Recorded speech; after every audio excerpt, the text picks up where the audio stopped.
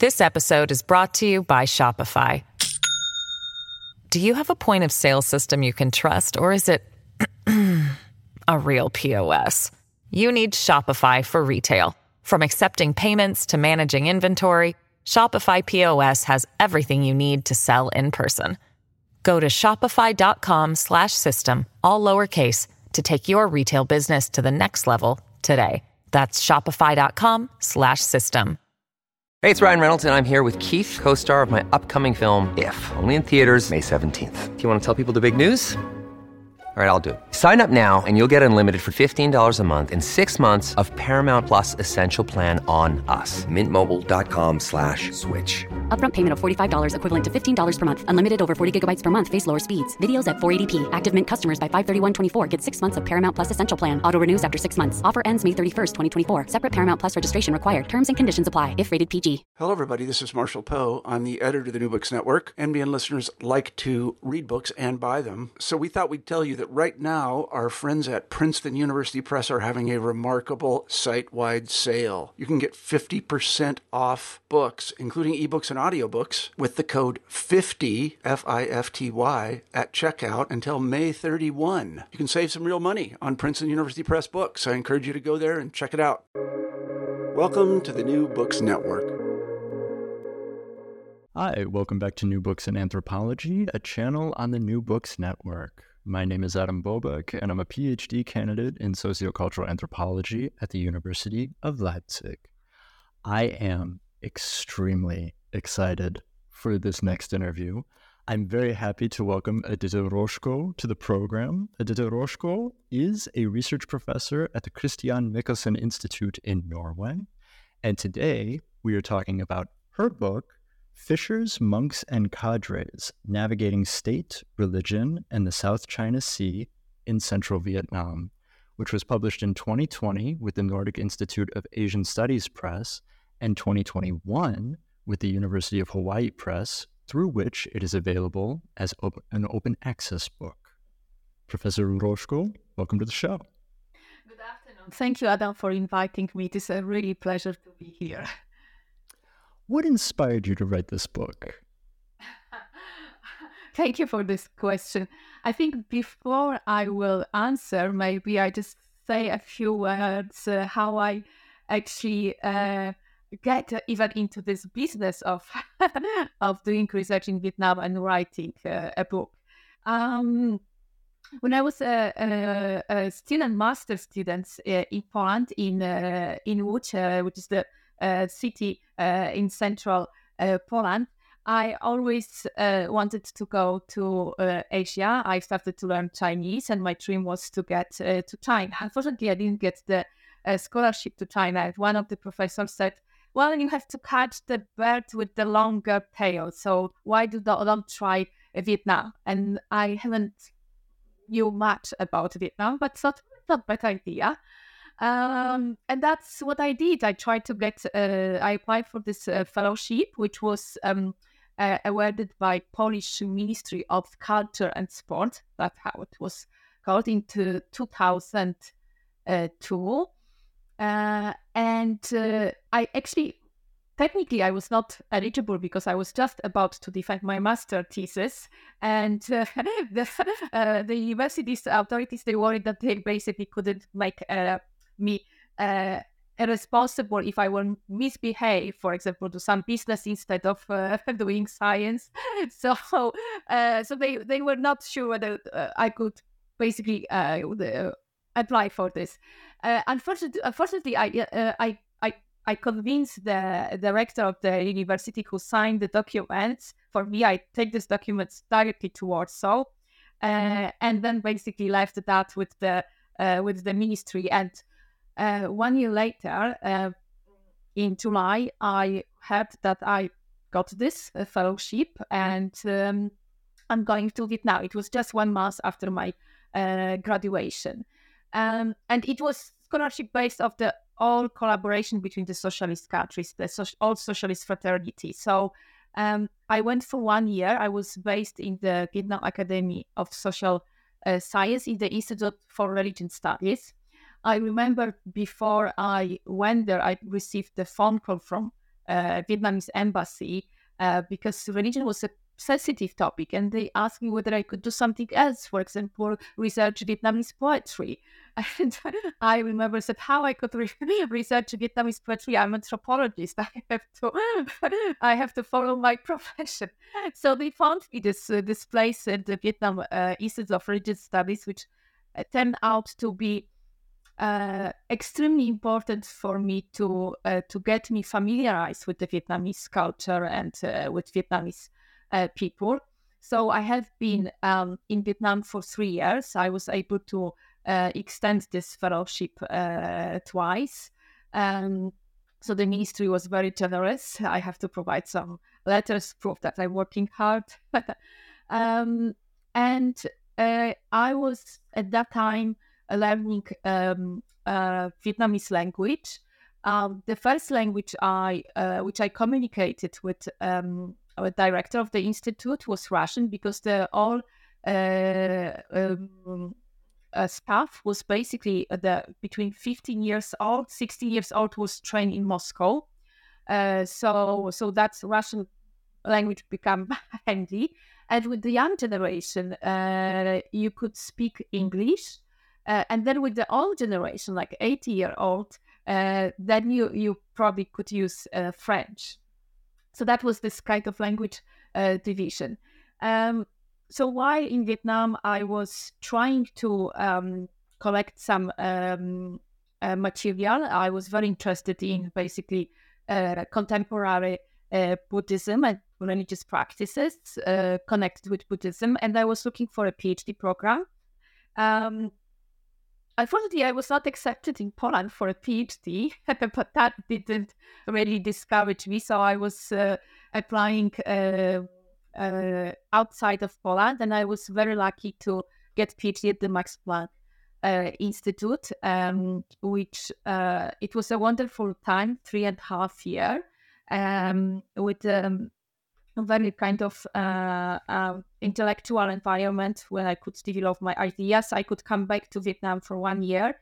And because I knew northern Vietnam quite well, and I have done research, I wanted to do research in a place which somehow was a bit neglected by scholars, also from the West. And because that's what I noticed, scholars either went to northern Vietnam at that time or southern Vietnam. So I was really thought about central Vietnam, and there came this invitation from the École France Extrême Orient, the French school of Far East, and they already started the interdisciplinary program in archaeology and history in Quang Ngai in central Vietnam. So I joined them, and basically I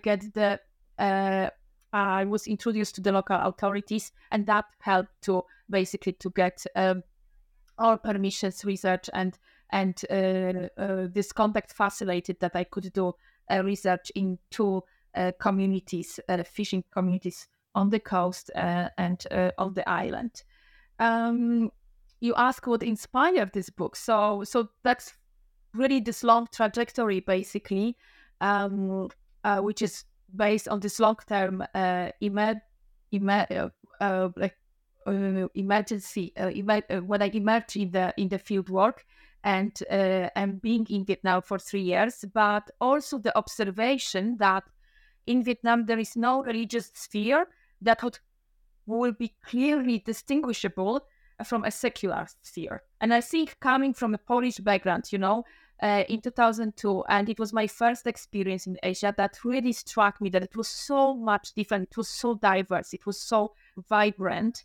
And the second observation, when I basically started to do my research in central Vietnam, was that maritime periphery was central in the context of the intensifying South China Sea dispute over the paracels and Spratly, these 2 archipelagos in the middle of the sea, which basically Vietnam and China made their claims.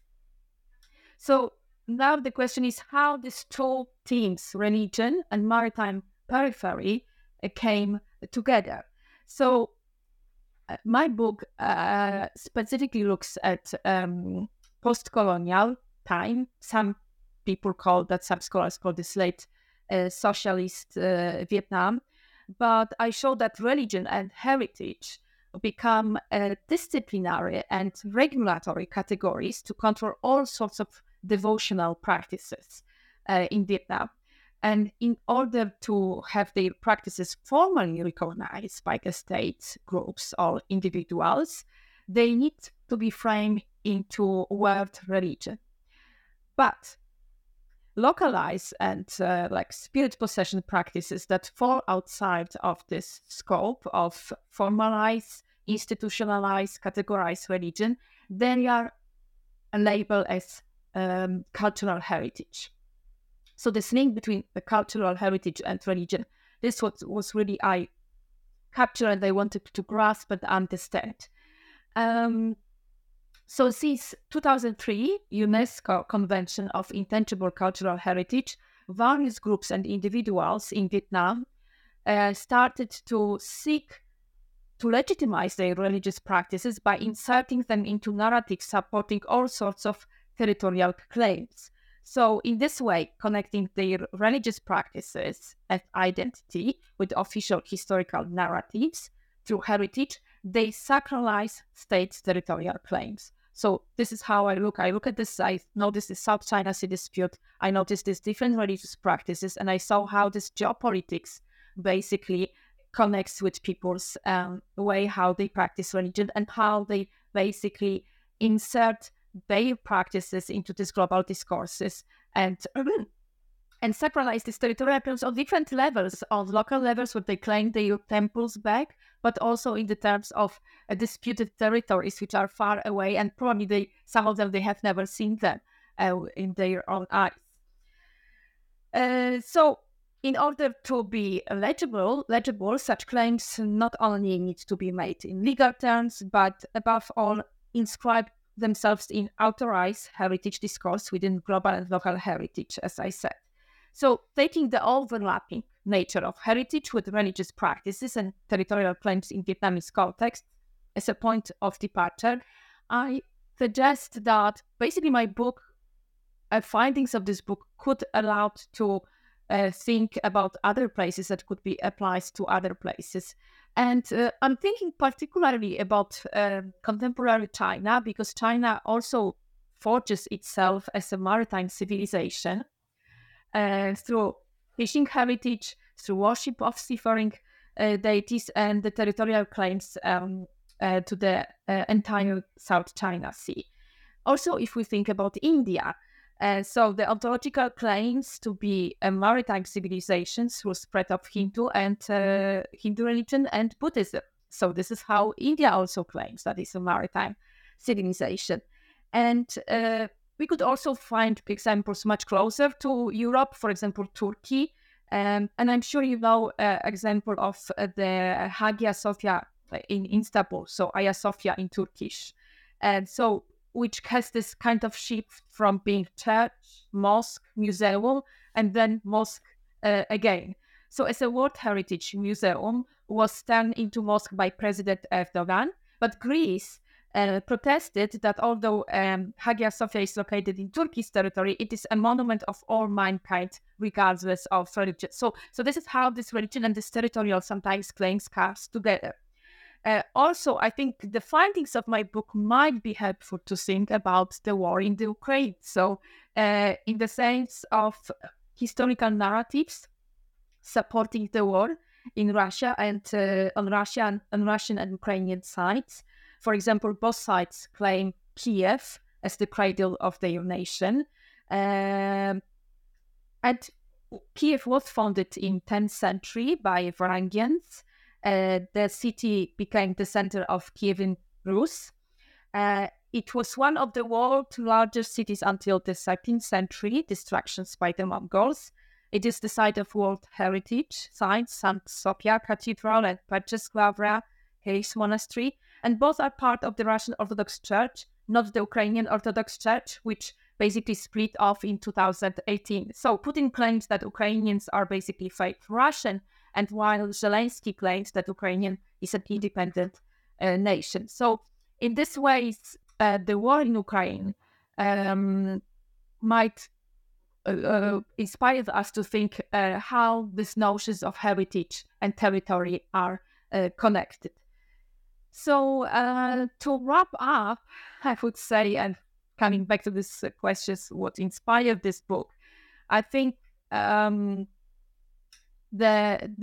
main finding which I show is that cultural heritage is connected up and represents local identities and different sensibilities. That local communities and organizations often strive for recognition of cultural heritage by state or UNESCO, which is the more global institution.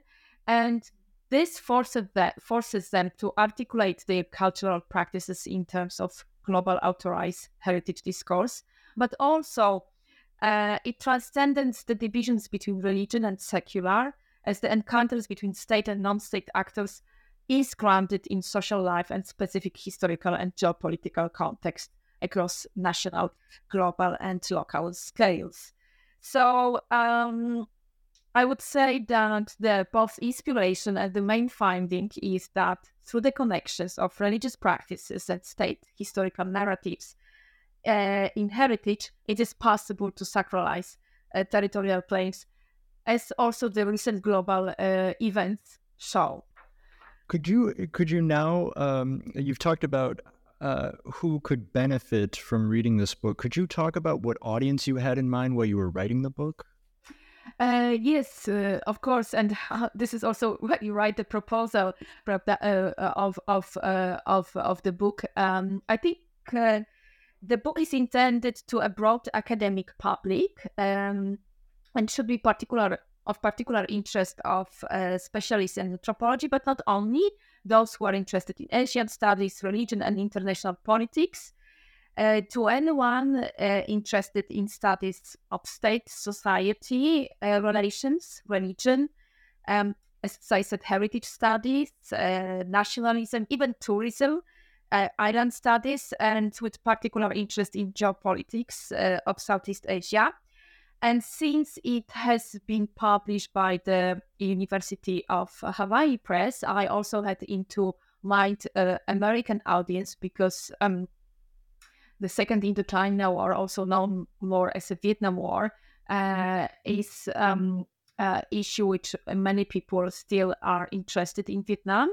And that's basically those readers who want to broaden their knowledge about the region, and particularly about the South China Sea and any legacy from the Vietnam War.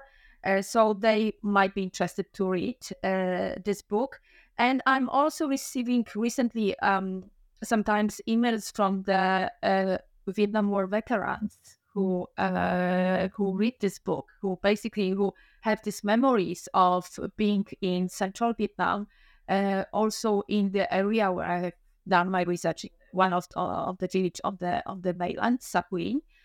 So I received emails when they actually thanked me because they said that they couldn't really understand religious practices. They work with the translators, Vietnamese translators, who try to explain to them the world they are living. And then they said that after so many years reading that book, or reading the chapters or some articles which are which touch on the issues, all those issues that remind them the time in Vietnam and the things which this translator tried to communicate to them. So that is definitely very touching, I think, experience that this book also had reached those kind of readers.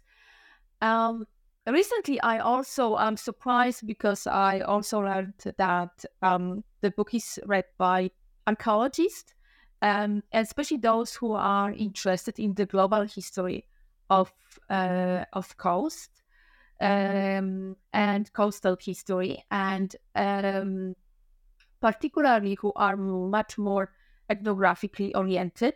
So in archaeology is also now, I think the bigger awareness of that if you want to do excavation, if you want to do archaeology, you also have to interact with the communities. You all want to learn about the communities' histories, and some of the practices, even they might still continue, and there must be some kind of signs from the past which might be observed in the present. So I guess some of the chapters of my book which touch to the issues of the coast, about the visions between the fishers and farmers, might be helpful to get some kind of overview of the place or the dynamic, of this particular Vietnamese coast on the edge of the South China Sea. I hope I answered your question. Yeah, absolutely. Could we begin in talking about the book? Could we begin by talking about the relationship between rice cultivation and fishing?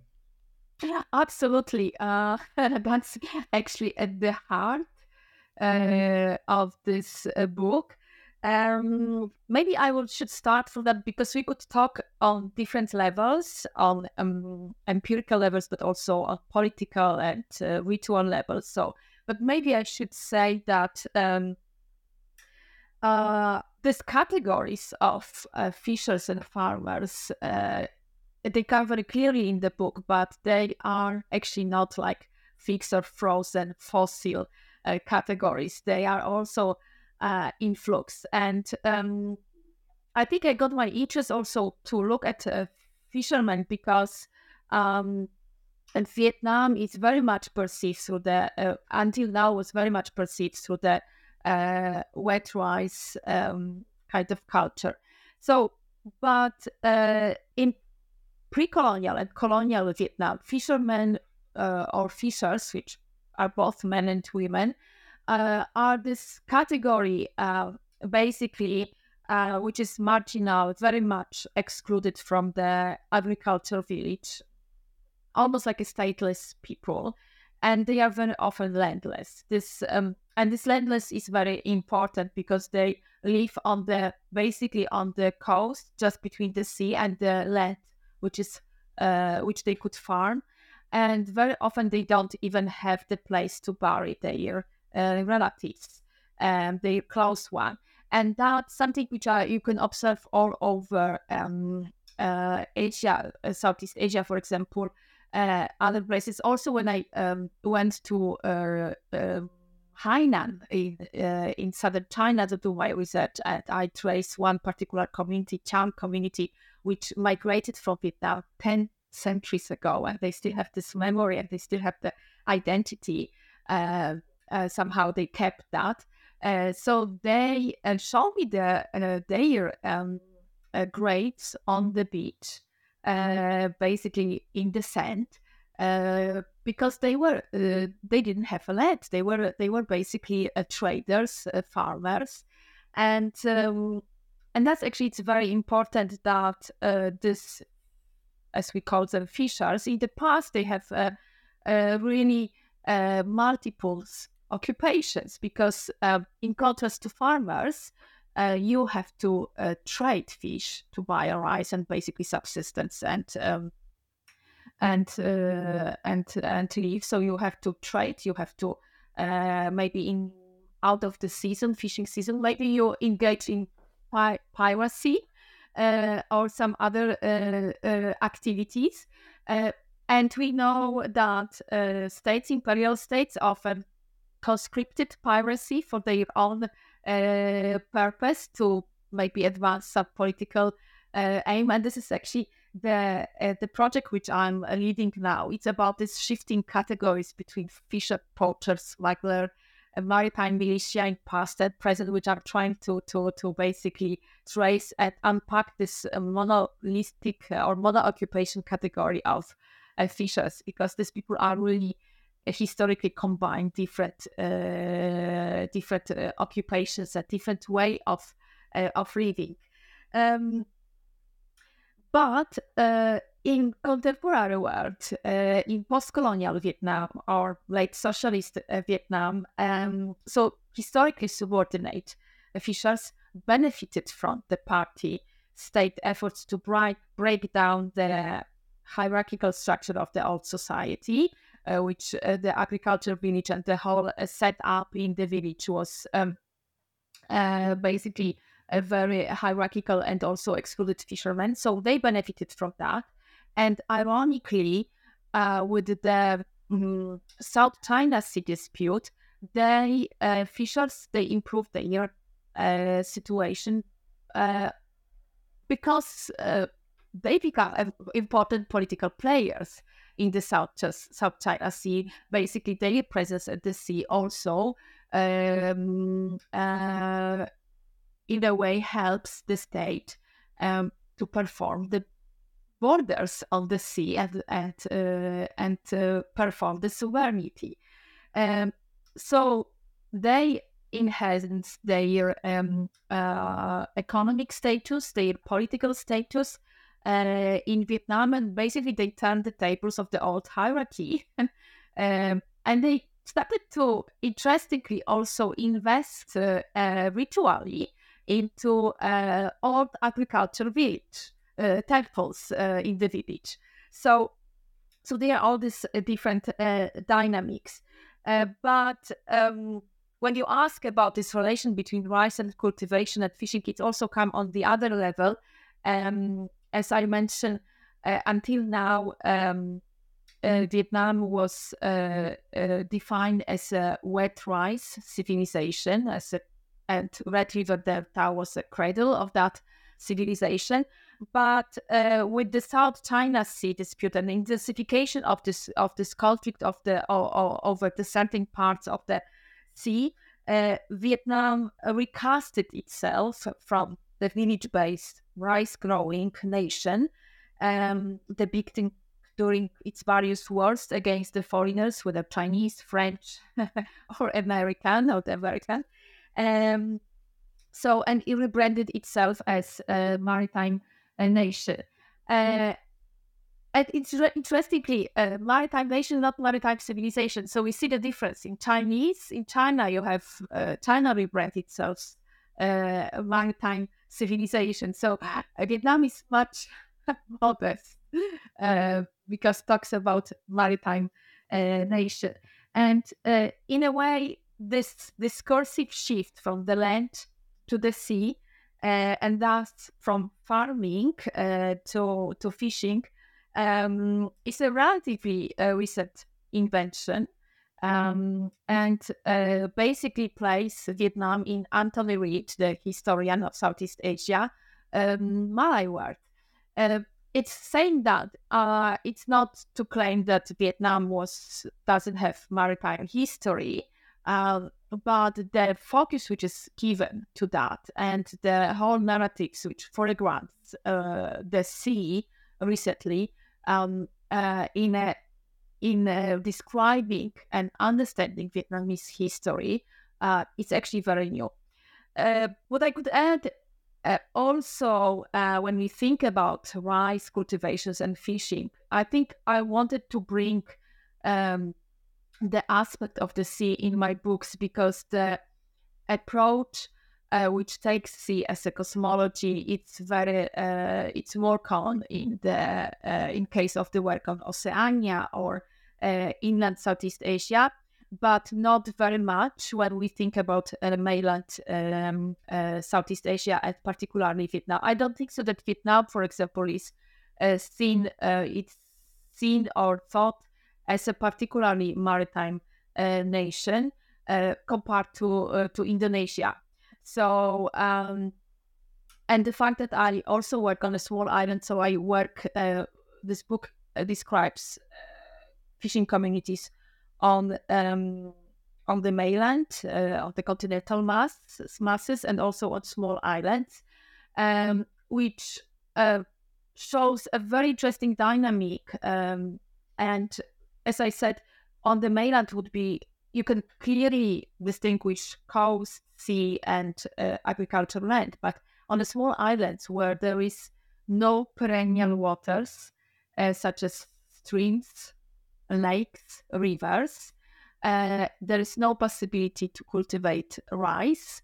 Islanders have to find another way how to mark the boundaries between these different groups. So those who came first, for example, on one of the islands in 16th, 17th century, so were first who could basically claim the land for agriculture, not for rice, but maybe for other crops like sweet potatoes, later corn.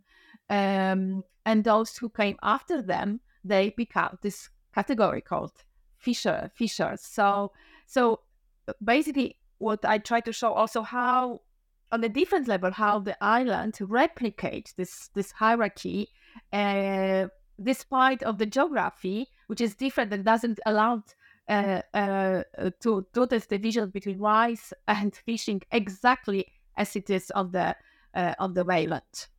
You made this distinction between a maritime civilization and a maritime nation. Could you maybe elaborate more on the differences between these two things? Mm-hmm. Yeah.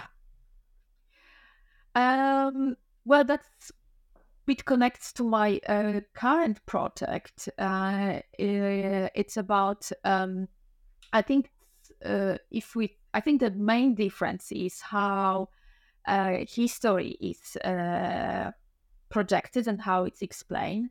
And you probably know China has also this big project of the Silk Road, Belt and Road initiatives. And I think that South China Sea is part of that. And then this is where the civilization discourse come into play. So I have done research also in Hainan on the Chinese side of the South China Sea. And interestingly, what I saw is that in the communities who also fishing communities who also have the stake and historical presence, like Vietnamese in the disputed areas of the Paracels at Spratly, the state built South China Sea Museum, the State Museum, which is basically targeted to the domestic public. And in this museum, it's basically introduced the history of Chinese maritime civilization from the very, very remote past, basically how China cultivated South China Sea and maintained the presence and develop, use innovation, the progress, new discoveries. So there are different exhibitions which tells different stories or story from different angles and perspective. One similar trend is also in Vietnam, when Vietnam has exhibitions through all actually country on East Sea. So this is also what the vocabulary and the naming matters. So Vietnam consistently refused the name South China Sea. Even the name doesn't have a legal weight to assert that China possesses the whole South China Sea. But interestingly, so from Vietnamese side is the East Sea, from the Filipino side is the West Sea. So this exhibition, but anyway, these exhibitions are also present in Vietnam, but they are much more localized. They tell the stories of local communities. Vietnam talks about the Vietnamese stake in South China Sea, while China talks about the trade porcelain, the developing Southeast Asia, through maritime routes and through basically claiming the Silk Road as a kind of way where China basically connected and also helped the world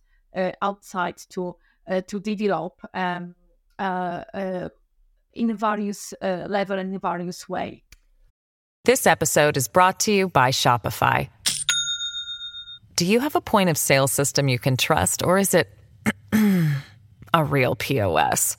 You need Shopify for retail. From accepting payments to managing inventory, Shopify POS has everything you need to sell in person. Go to shopify.com/system, all lowercase, to take your retail business to the next level today. That's shopify.com/system. I think this is a beautiful transition right into the next question, which is in chapter 4, you tell the story of a confrontation over sacred space. Could you share that story for listeners? Yes, absolutely. I think the story starts from when I came to the village, Sakuin in central Vietnam.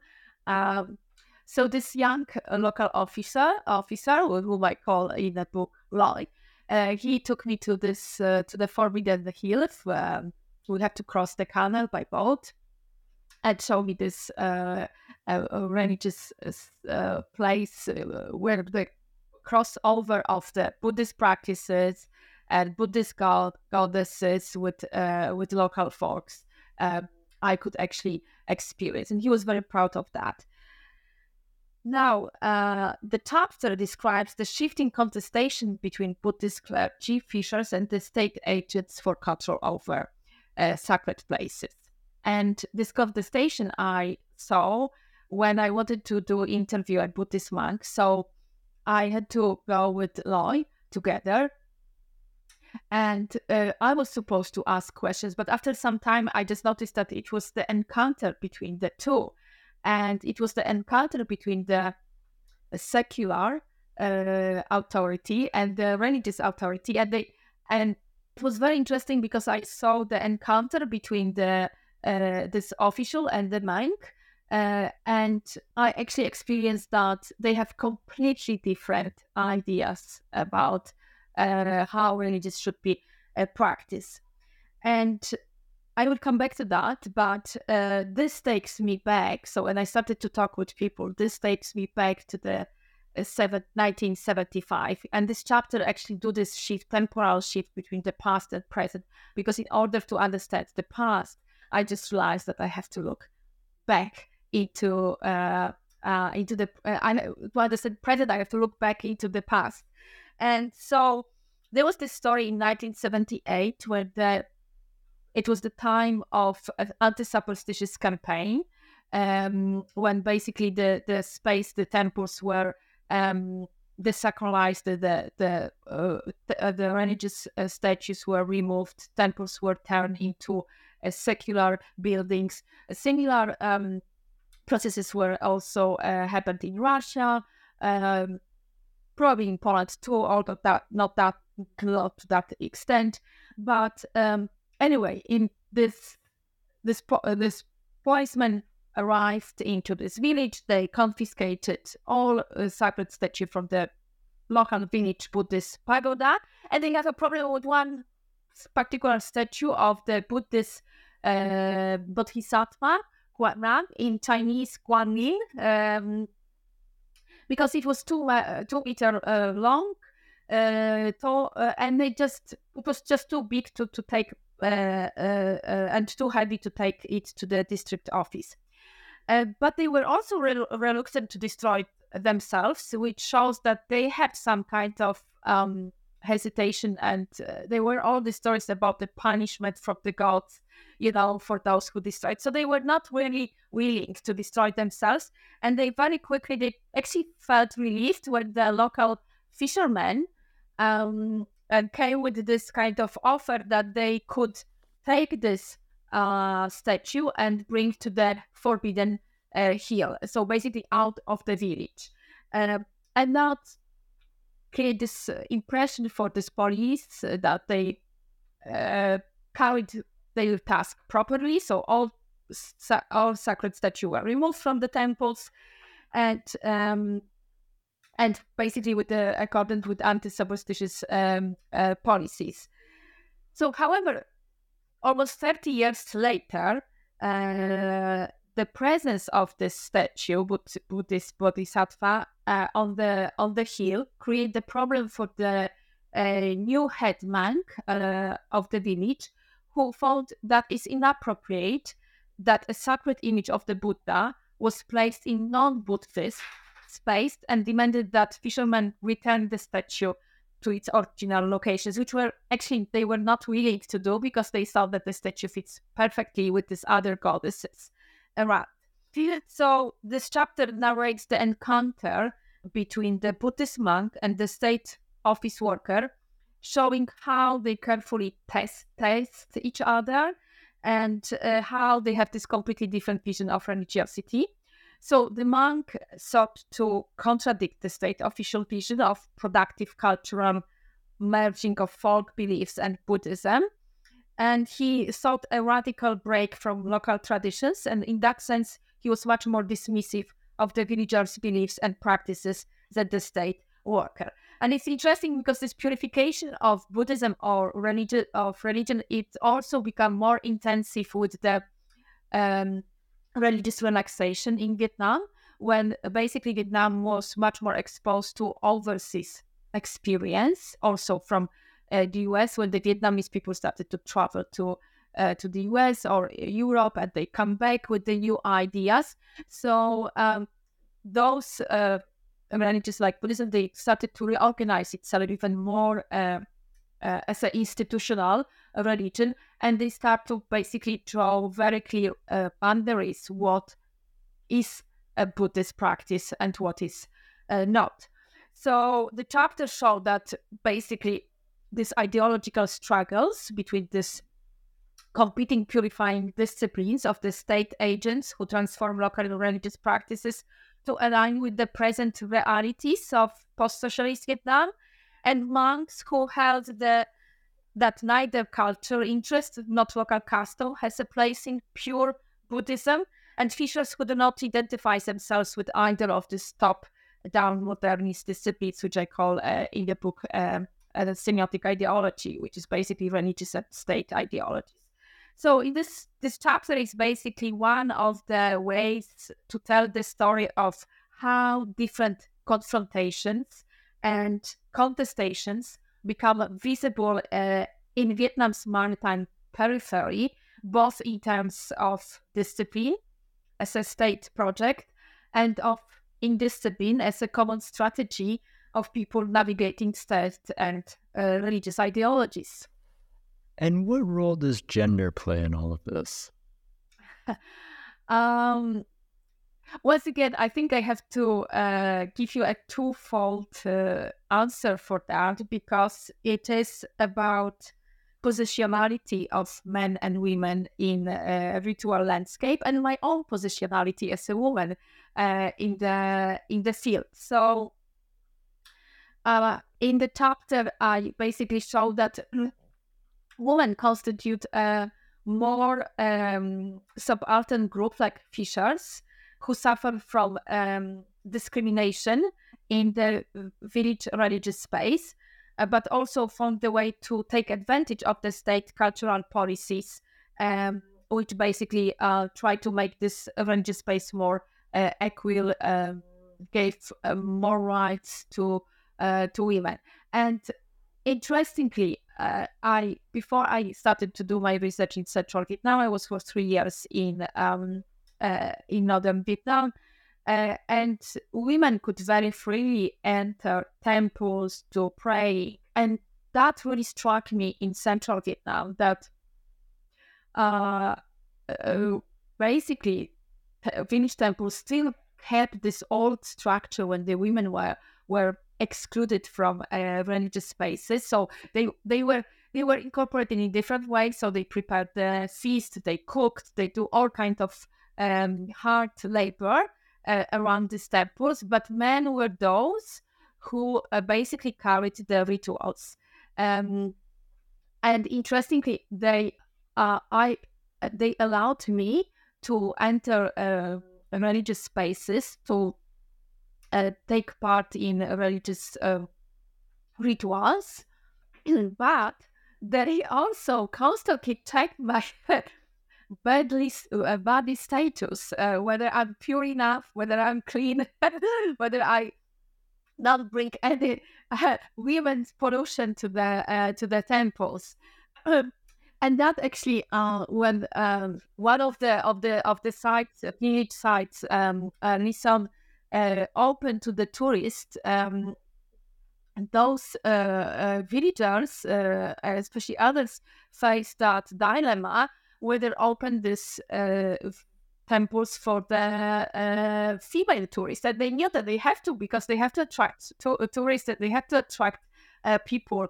So they reluctantly did that, but later they perform another ritual to chase the pollutions from the temples, which were brought by all these tourists from other parts of Vietnam.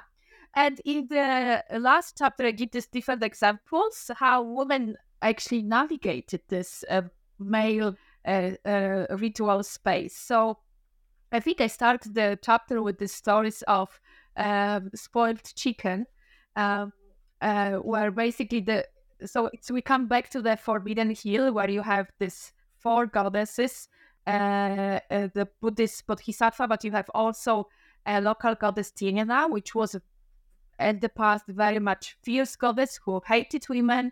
The only men could enter her temple and worship her. But after the Vietnam War, basically her status started to change. Women have their own interpretation, that she became practice Buddhism, she became merciful, she became calm, and she became vegetarian. So when men performed the ritual for this goddess and they brought chicken, women actually didn't agree with that, because they thought that she became vegetarian, she doesn't eat anymore meat. But they didn't want to oppose men directly. So what they provided men, with the spoiled chicken, which basically couldn't be consumed after the ritual. And I remember I have never seen anything like that in my entire career as a researcher in Vietnam. So that was a very interesting way how they discreetly basically sabotage men religious practices. But they also, women enhance their religious status by basically also cultivating a reputation as a spirit medium equal to men, which had, for example, consequences that allowed them to improve their financial status and also the status in the village. So I think in this chapter, by focusing on gender role and by giving the last word to women, I wanted to basically show the ongoing process of redefining gender roles in ritual context, in coastal communities, and various regional dynamics of ritual life in post-socialist Vietnam, so that there are different ways of being Vietnamese, different ways of perform and enact gender roles in different parts of Vietnam. And of course, I was part of that experience as a non-Vietnamese female white anthropologist. And basically, I wanted to show how these women navigate, resist, and survive in the local communities, which they are part of that. I love this book so much. It was so much fun to read. I learned so much reading it. And thank you so much for coming on the show again. There is one final question, which is a tradition on the New Books Network, which is, what are you working on now? Thank you. I think I'm wrapping up my project funded by the European Research Council.